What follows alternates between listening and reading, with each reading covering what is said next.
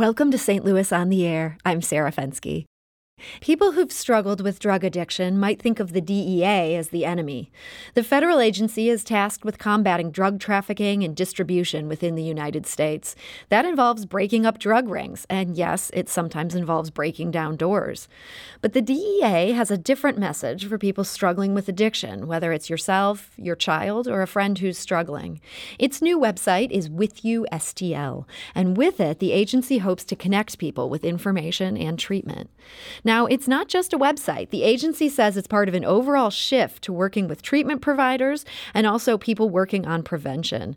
Jim Wallace is the director of Missouri operations for Chestnut Health Systems. They offer substance abuse treatment in the Metro East. And here's what Jim had to say about the DEA collaborating in this new way. I think it is another critical component. I had the opportunity to first meet the special agent in charge at the DEA, William Callahan, last fall. And his approach in terms of collaboration with prevention organizations and treatment organizations, I feel is that three-pronged approach. So law enforcement, prevention, and treatment working together, we can make a bigger splash. We can save more lives. As opposed to working independently and it's sometimes tripping over each other, we complement. And I think that is something that I think moving forward is gonna make a big positive impact in the community. And that is Jim Wallace of Chestnut Health Systems. Art Dino feels the same way. Art is vice president of the local nonprofit ACPD. The organization seeks to assist families dealing with substance abuse issues. And here's what Art said about working with the DEA. It's been simply amazing because we have been kind of working with them off and on and going to, chasing the dragging events that they've had for the last, I guess, a year and a half. And it's so nice to see, like I tell everybody all the time, we can't do this by ourselves. And, when you have to have a community effort here, and that includes, the law enforcement. But what Agent Callahan has done, and with the DEA taking that extra step and saying, hey, enough's enough. It's not just about, reporting the drug trafficking and taking the dealers off the street and reporting all that. They're tired of seeing it too. And so for them to do what they're doing and Agent Callahan and setting up that new site and everything and being there to help us and give us the information that we need and helping us out in any way that they can, I can't say enough. It's just been tremendous support that we've had from them. And that's Art Dino of the nonprofit ACPD. And here to discuss the DEA's new focus is Bill Callahan. He's the special agent in charge for the DEA St. Louis division, which serves Missouri, Illinois, and Kansas. So, Bill, welcome to the show. Thank you for having me, Sarah. We're also joined today by Inez Davis. She is the division's diversion program manager. Inez, thank you for joining us. Good afternoon. Thank you. Now, Bill, With You STL may not be the first phrase that comes to mind when people think of the DEA. What were you hoping to convey with that name for this new initiative? Well, Sarah, what we're hoping to convey, this isn't just us against them. We're all in this together. We are seeing overdoses, especially in times of this COVID crisis. And really what came of it was that at the beginning of the crisis, we at the DEA organized some phone calls and Zoom calls with our friends over in treatment and prevention. We collaborated to develop something. We collaborated on what was happening out there, and we learned that one of the issues was that people, because of social isolation, didn't know where to turn to get help or treatment or resources. And we had some means to do this, create this website and get it out there. So, Bill, unfortunately, I'm getting some ringing from your connection with us. We're going to call you right back, and Inez and I are going to keep talking here. Inez, what led you to realize that this website would be a key tool in terms of this goal of working more with people in this prevention and treatment space? Sarah, part of my job as a diversion program manager is community outreach, getting out into the communities, into our schools, churches, we also collaborate with prevention and treatment. And in doing so, as Bill stated with COVID, we recognize that we would not be able to get out into the community face-to-face. So we wanted to have this website as a mechanism to join together those who are in need of assistance with those who can assist. That makes sense. And Bill, I understand you're back with us. Is that correct?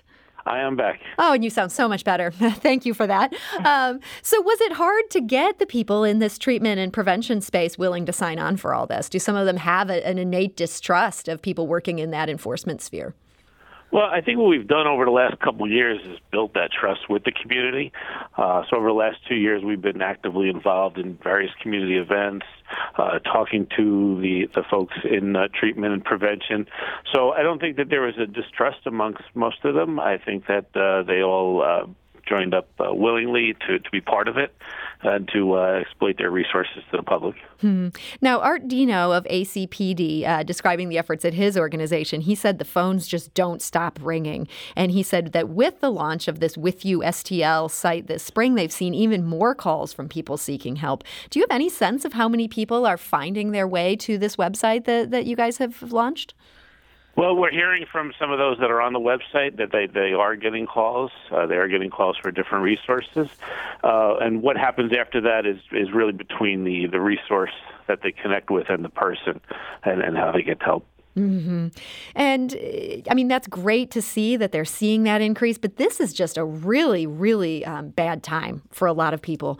And that, of course, has to do with COVID-19. And that's something that Jim Wallace of Chestnut Health System knows all too well. Here's how he described the challenges that he's seeing right now. What we're finding now is that the pivot is not only to address the COVID-19 issues and follow medicine and science, but the ripple effects of COVID-19, behavioral health issues increasing, substance use disorders increasing, housing, homelessness, employment, and then on top of that, the systematic racism issues that we're seeing front and center before all of us. So this response is not going to be a sprint, it's going to be a marathon. And the thing that makes me hopeful with all of that being said is collaboration, really people working together. We're better together, both Missouri and Illinois on both sides of the river. And working together, we're going to save more lives. So that's a passion that I have.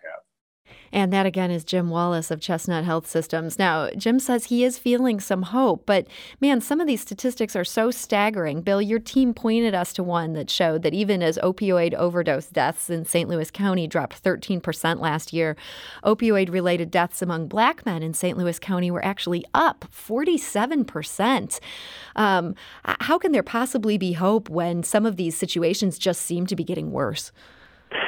Well, I think that's what we can we have is there's hope, and we need to keep looking at different opportunities, different ways to address the problem.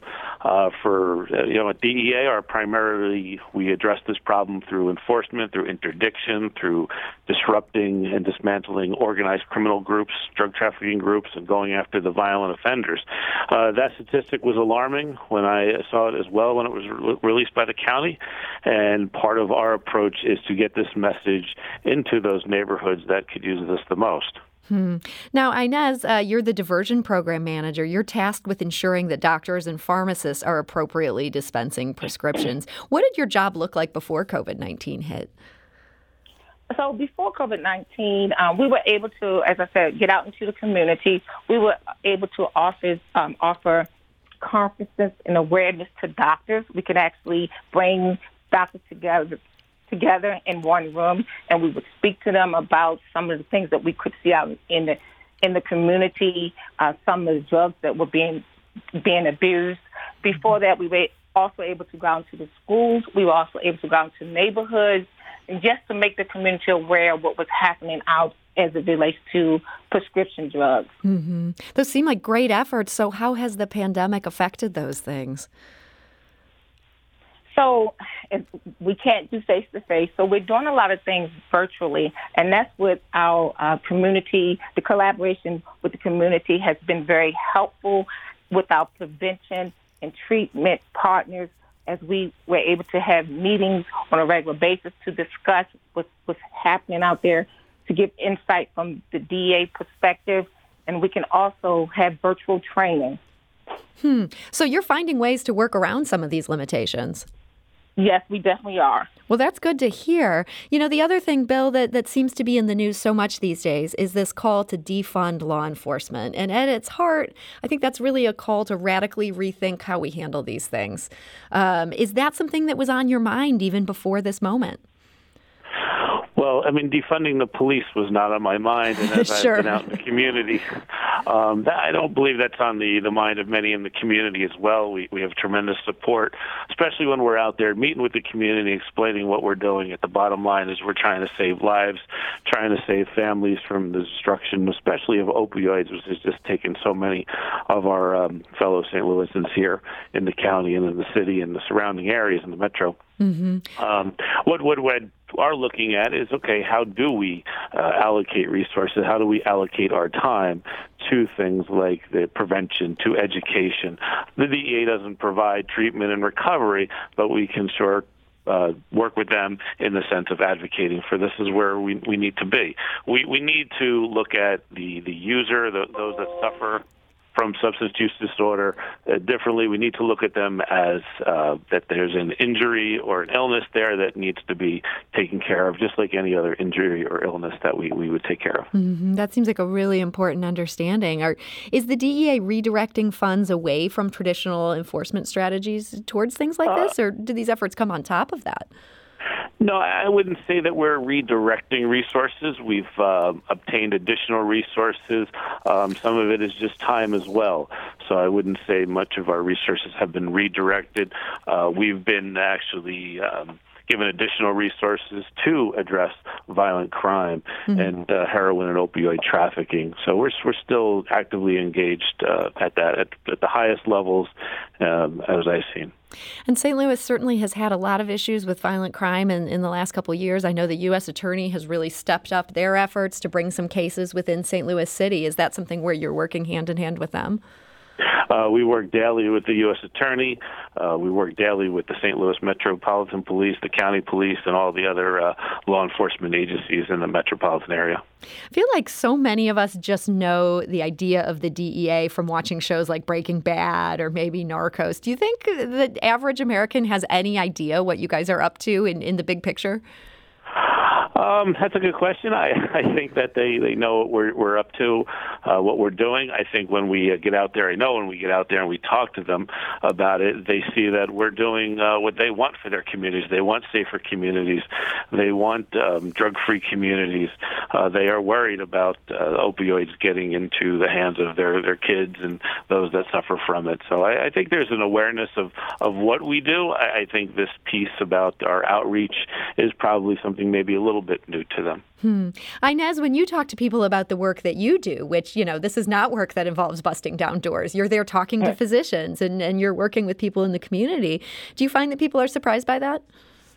I think I do. At times I do find that people are surprised by my position, and that I can say that my position is probably a more friendlier side of the DA, if you want to use that term. So people are surprised that we are out in the community making them aware. And to me, one of the most prominent factors of my job is awareness, to bring awareness to our doctor, our registration population, such as your doctors and vets and pharmacists, as well as bringing awareness to our community.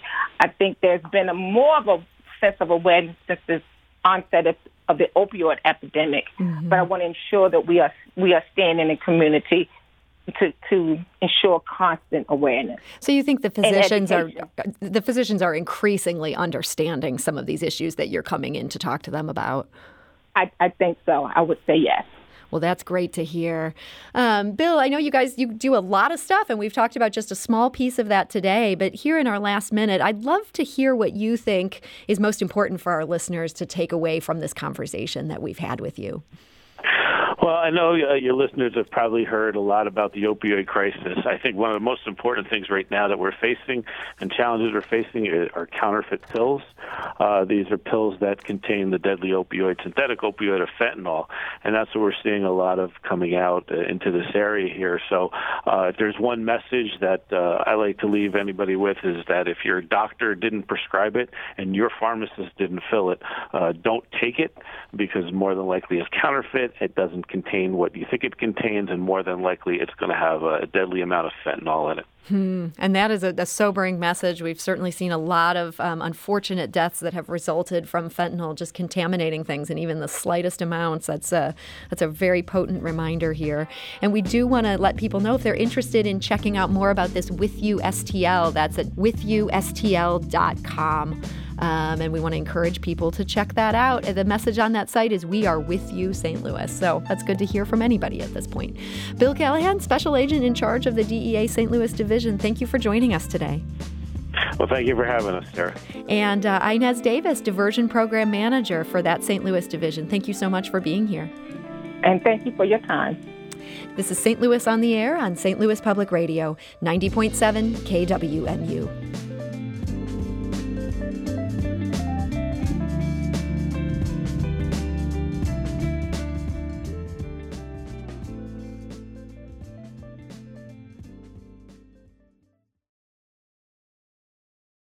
Support comes from Missouri Forest Products Association, committed to sustainable and sound conservation of the state's forests, which support more than 41,000 Missouri jobs, resulting in a $10 billion industry. ChooseWood.com.